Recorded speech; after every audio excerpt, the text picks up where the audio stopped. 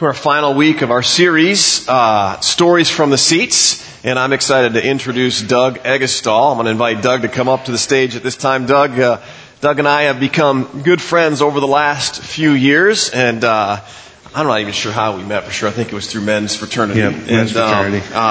So Doug is here. He's really become a leader alongside of me in men's fraternity and big help in so many ways. And more than that, just a really good friend. And so I'm excited for you to share your story. Would you mind if I pray with you real quick before you go?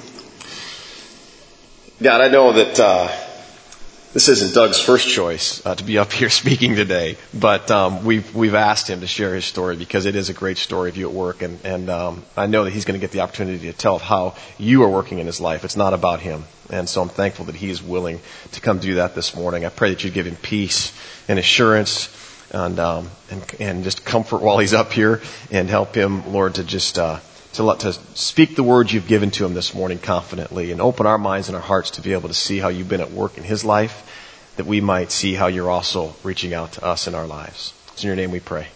Amen. Amen. Go get him. Thanks. Morning. I was born in 1977 to John and Darlene Eggestall of Rhinebeck, Iowa. I was the middle child of three. I have an older brother, Tim, who lives in the Davenport area, and a younger sister, Kristen, who lives around the Des Moines area. My family has been a very loving family, and always seemed like things were always good. And if we needed anything, we didn't seem to go without. Both of my parents came from farm families in north central Iowa, so my dad knew the meaning of hard work and made sure we as kids learned that also. There were always chores to do first, or the mowing the mini lawns we had before any play was allowed. My dad was also a coach in high school and a teacher of history for 35 years at Rhinebeck High School. So there was always the pressure of doing the right thing, being a model student, and a citizen of our community because of the position of my father. Plus I also knew that if I did cause any problems at school, it wasn't the trip to the principal's office, it was up the 3 flights of stairs to my father's room in the high school. Which fortunately was a trip I didn't have to take that often, except for when going to history or geography class with him. My dad and mom also instilled that never quit, work hard mentality in everything we did, whether it was school, work, or sports. My biblical foundation was placed early in my life as I was fortunate to have parents that also believed church was important in our lives. We attended St. John's Lutheran Church in Rhinebeck and hardly ever missed a Sunday. We learned lots of stories of the Bible and what I would call the law, such as do this, don't do that, follow these rules or else. A lot of this took place through my elementary to early junior high years, where I also took confirmation class on Thursday nights, and a lot of my education of the Bible and God's Word came into my life. Also at that time, I started to take notice of a change in my life, or an awareness that the Bible and God's Word were speaking to me, and that it was all more than just something you did on Sundays and Thursday nights for some class. It's not really anything that I can pinpoint. Something was just different. The words I read and the attitude I had towards life started to change. The more I read God's Word, the more I think it started to soften my heart to Him. I started listening here and there privately to Christian music and kept trying to make God important in my life. Shortly after this awareness happened, early in my freshman year of high school, I was invited with some friends to a Carmen concert, who was a popular singer at the time with a little bit different approach to teaching God's Word than others. I attended the Addicted to Jesus concert in Des Moines, Iowa, and it was a life-changing event. By life-changing, I mean it was something I had never experienced or seen before. If you can imagine Vets Auditorium full of people and singing praise to God. It was awesome and just so easy to become involved in that experience and really leave your heart out there. And in doing so, for the first time, I truly felt the Holy Spirit flow through me. For me, I had always thought that was something, when you heard that, it was something that people said to sound more Christian, because it was something I had never experienced to that point. But I knew without a doubt what it was, and it really started to give me a fire and a passion from that point on to read, learn, and absorb all I could of God's Word and grace. But remember, At this time, I was in high school, which meant not having a lot of really close friends that share that view or even talk about God in that way. It was hard. I wanted to fit in. I felt like I was part of the crowd. I played sports, was involved in a lot of activities. I was scared to scare my new discovery, worried about what I might lose, and at the time not realizing what I had to gain by fully devoting myself to Christ. So as high school progressed, I seemed to worry more about the sports I was in, the troubles that I was having as a growing teenager in those years, the same things a lot of teenagers go through, I'm sure, then and today. Schoolwork, fitting in with the crowd, being popular, who to go to the homecoming dance with, trying to keep your girlfriend, or how involved to get with a girlfriend, and the list goes on. So that closeness to God and that fire and passion I had seemed to go to a smoldering state. It was always there, and I really felt a tugging to have it be a part of my life, but I continued to put it on the back burner and only turned to Jesus when I had problems or needed help. Then during my sophomore to junior year, I was asked to attend church with my boss at the time, my farmer I worked for mainly during the summer months, and his family, with which his boys and I were really good friends, and today I consider all of them an extension of my own family. So one day, Sunday, I attended Orchard Hill Church with them. From that point on, I learned what real worship was to me personally. It was a different way to worship, from music to the teaching, and there's so many different things to be involved in. It really opened up to my eyes the fact that you didn't have to follow the words on a page or say the bold first-faced words when prompted to do so, and how I could really express my love for the Lord through the song in a way that felt comfortable to me. As one of my favorite worship songs at the time stated, the eyes of my heart were open once again to God. And the leadership at Orchard that gave the sermons were honest and actually told stories that related to me in my life. And I felt I wasn't the only one who struggled with things in my life such as hurt, addiction, or how to fit in, how to reach out to God. Look what God had done in their lives. I know that He could do those things in my life as well. The way I felt when God was in my life and I actually surrendered to Him, was the life that I wanted to live day in and day out. But the years that followed high school, in the early to mid-20s, I often didn't allow that to matter. I found it difficult to talk to my friends still and tell them my true feelings. The temptations were all around, and it seemed too easy just to give in, to fit in with my friends. Worried if I took that leap to tell them, I wouldn't have those friends. I started drinking quite a bit after high school was over. Parties, friends, and it wasn't drinking just a few. It was drinking to get drunk, have a good time, and kind of get rid of the things I was thinking about, or what I thought it meant to have a good time. So once again, I had shut out Christ in my life, had backslid away from Him, and the life He was trying to steer me for. During that time, it was a constant up and down in my relationship with Christ, and at times, I felt I could never be involved in a life with Him that I wanted because I had come back to Him and fallen away so many times, back into life of temptation and sin. How many times was He going to allow me to keep coming back? Today I enjoy hanging out with my group of friends, and I am choosing to live my life for and with Christ, and hopefully can be a light for them if they ever need someone or want to know why I choose to be the way I am now. But I still at times is extremely difficult not to fall into that temptation to fit in, fall along with the crowd, or totally go backwards in my relationship with God again. I still find myself realizing that it is God's strength I need, not my own. And that is still a battle to rely on Him totally. While all this was going on in my life, I continued to attend Orchard Hill Church, and had also gotten my girlfriend, since my sophomore year of high school, Brenda, to start attending with me while she was going to UNI for school, which I know she really enjoyed. She had also told me she would attend basic at the campus of UNI once in a while on a Thursday night, and always said that it was a great experience.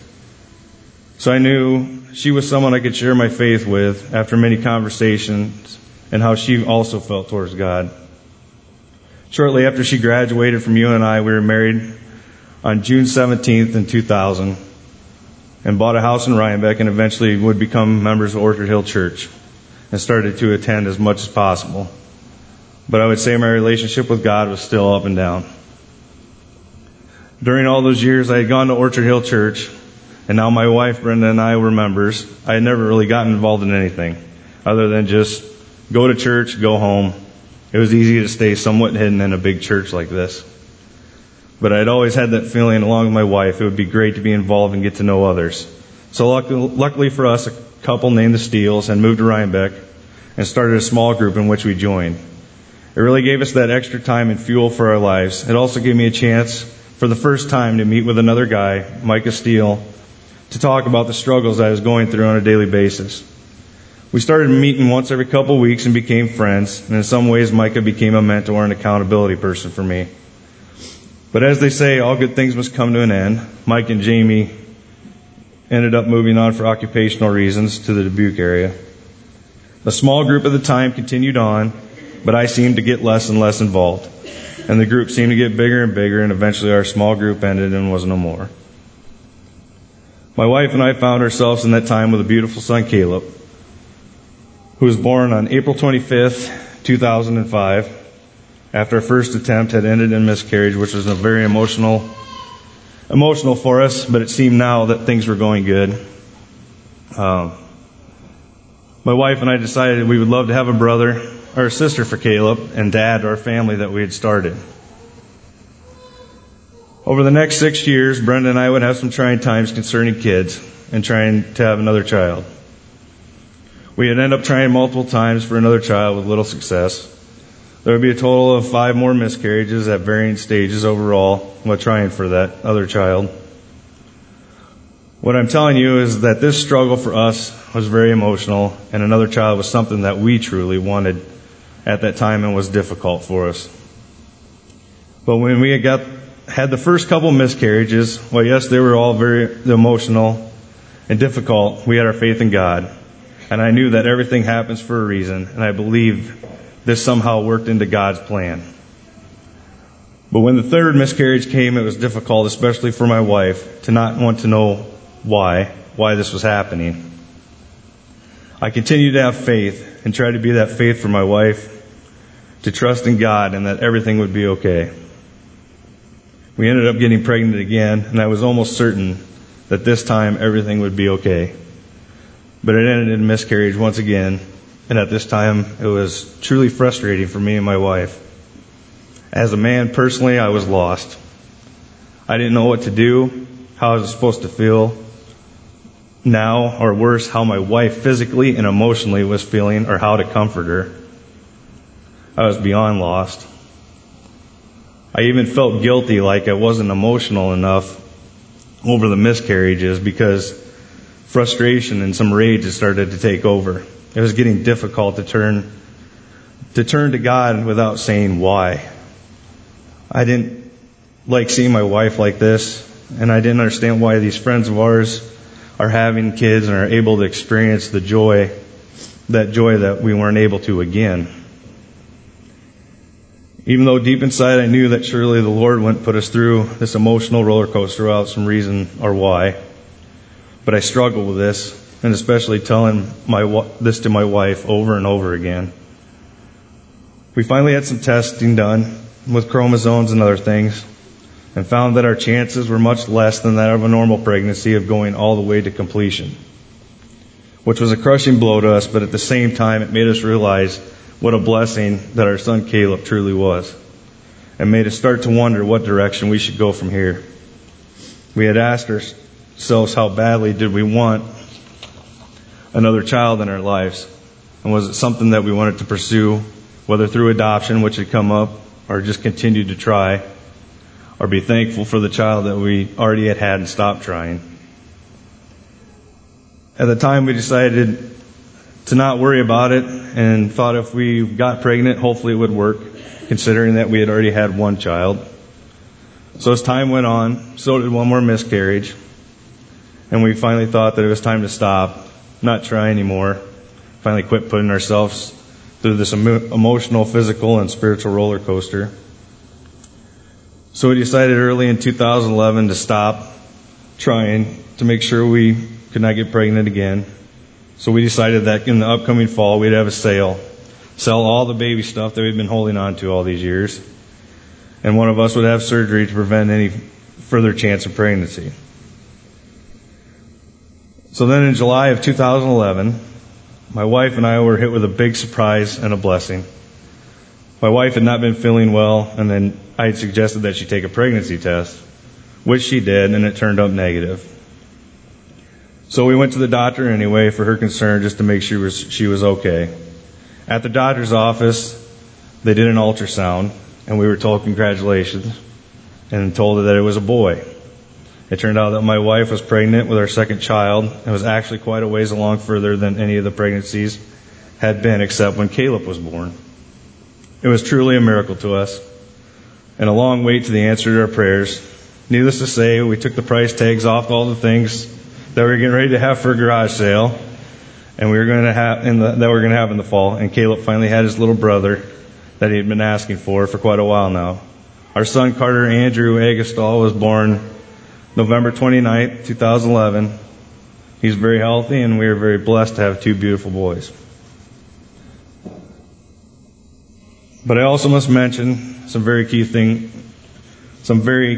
that were going on that were an important part of my spiritual growth during this time, and helped me to get where I am currently with my walk with the Lord. Since the Steels had left and our small group had kind of came to a stop, I had never really had a mentor or a group to meet with until two friends of mine, Caleb and Cameron, decided to start meeting for breakfast every once in a while. We started talking about faith in our daily walk. They also helped me get through some of those rough spots of the miscarriages.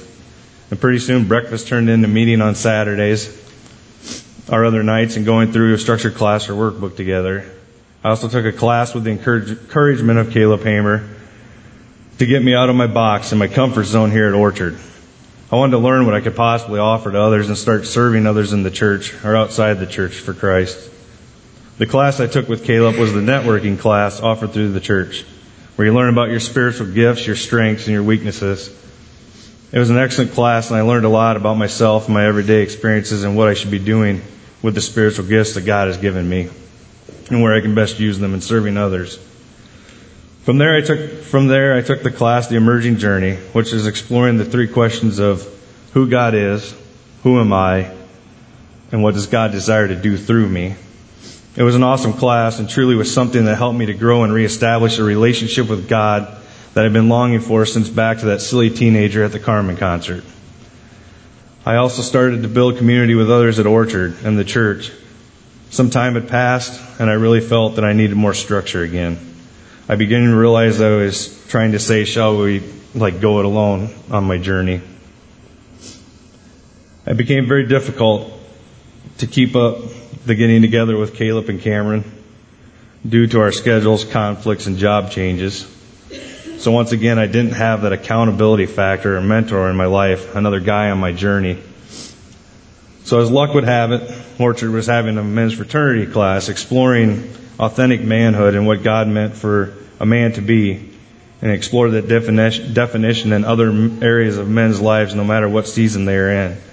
It was great to be a part of that group, and truly felt God is trying to get something started at Orchard with the men of this church, either through men's fraternity or other great groups of great guys in the church, like a group that I know is involved in, or a group that I know on Friday mornings is meeting, and they're trying to do some good things. But it was also at this time an opportunity came about to take the second part of the Emerging Journey curriculum, a class called The Way of Life. The title is everything the class is and pretty much explains it all. It had a huge impact on me and how I was living out my life and the things that God asks of us and the guideline of how to live that life. I received so much from these classes in the way of direction, a stronger biblical foundation in my life, and that tug at my heart continued to strengthen. I wasn't quite sure where to go or what to do.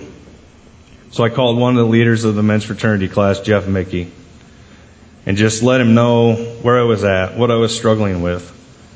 What was a phone call turned into several lunches where we talked about what God was trying to do in my life and where my relationship with Him was headed.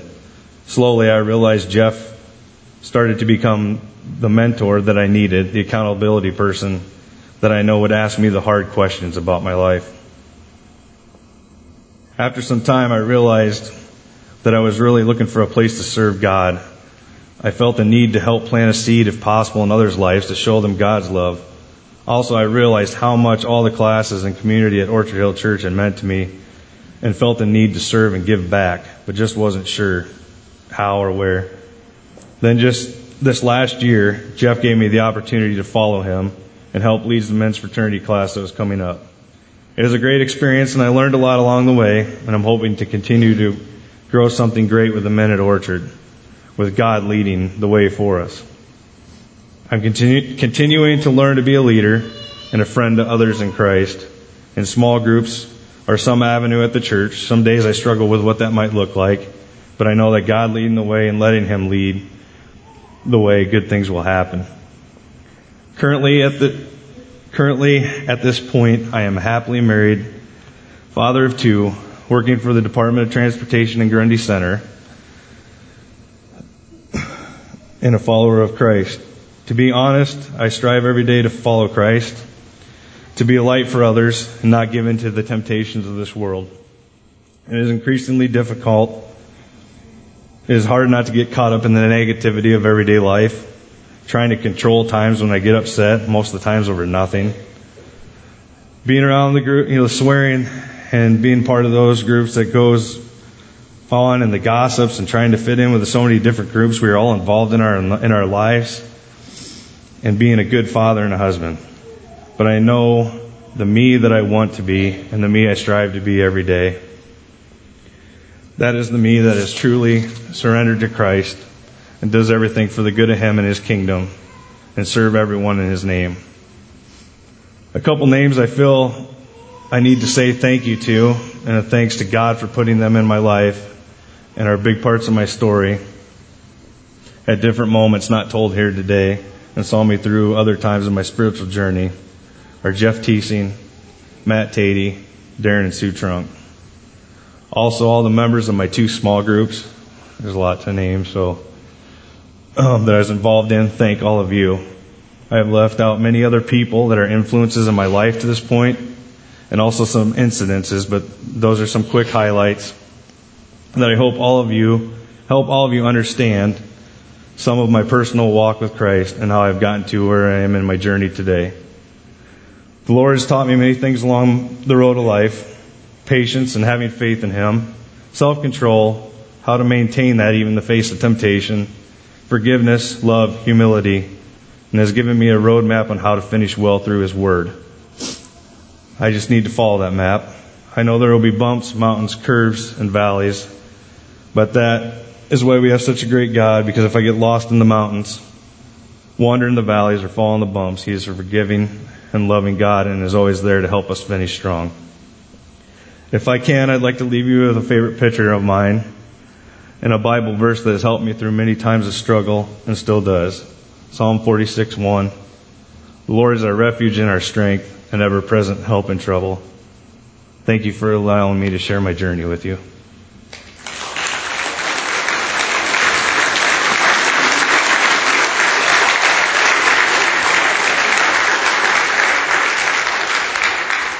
One of the things I love about Doug's story is just that constant presence of God just reaching out to him from the day at that Carmen concert. What was it? It was Addicted to Jesus, yeah. Right? Doug told me he wasn't going to share Carmen did this. You guys were lived in the 80s. You guys remember what that was like. Addicted to Jesus. So from those days on, He captured your heart. And then He just kept reaching out through the midst of this pain and this trouble and these trials. And just the desire to fit in. We all have this desire to just fit in. And then through, the other thing I like about this story is that it's a pathway here at Orchard Hill Church of how Orchard does discipleship. And you see that so often in his story, from a friend inviting you to experience worship on a Sunday morning, to being part of worship service on Sunday morning, to stepping into a leadership class, to then all of a sudden coming into a men's fraternity class. And next thing you know, you're starting to lead others in that class. God is developing your heart into a real servant leader, and it's a beautiful thing to watch. And Caleb Hamer told me I better mention that men's fraternity will be kicking up again in the fall. We all need friends and mentors in our lives. It's easy to stay hidden in a big church like this. Don't allow yourself to do that. There's plenty of things going on. Get involved, get to know some people so they can walk with you in your life and help keep God present in your life. So I'm going to pray for you and invite the band up as we continue in worship. Father, thank you so much for Doug's willingness to share his story with us. Father, he was just incredibly a lost man at one time.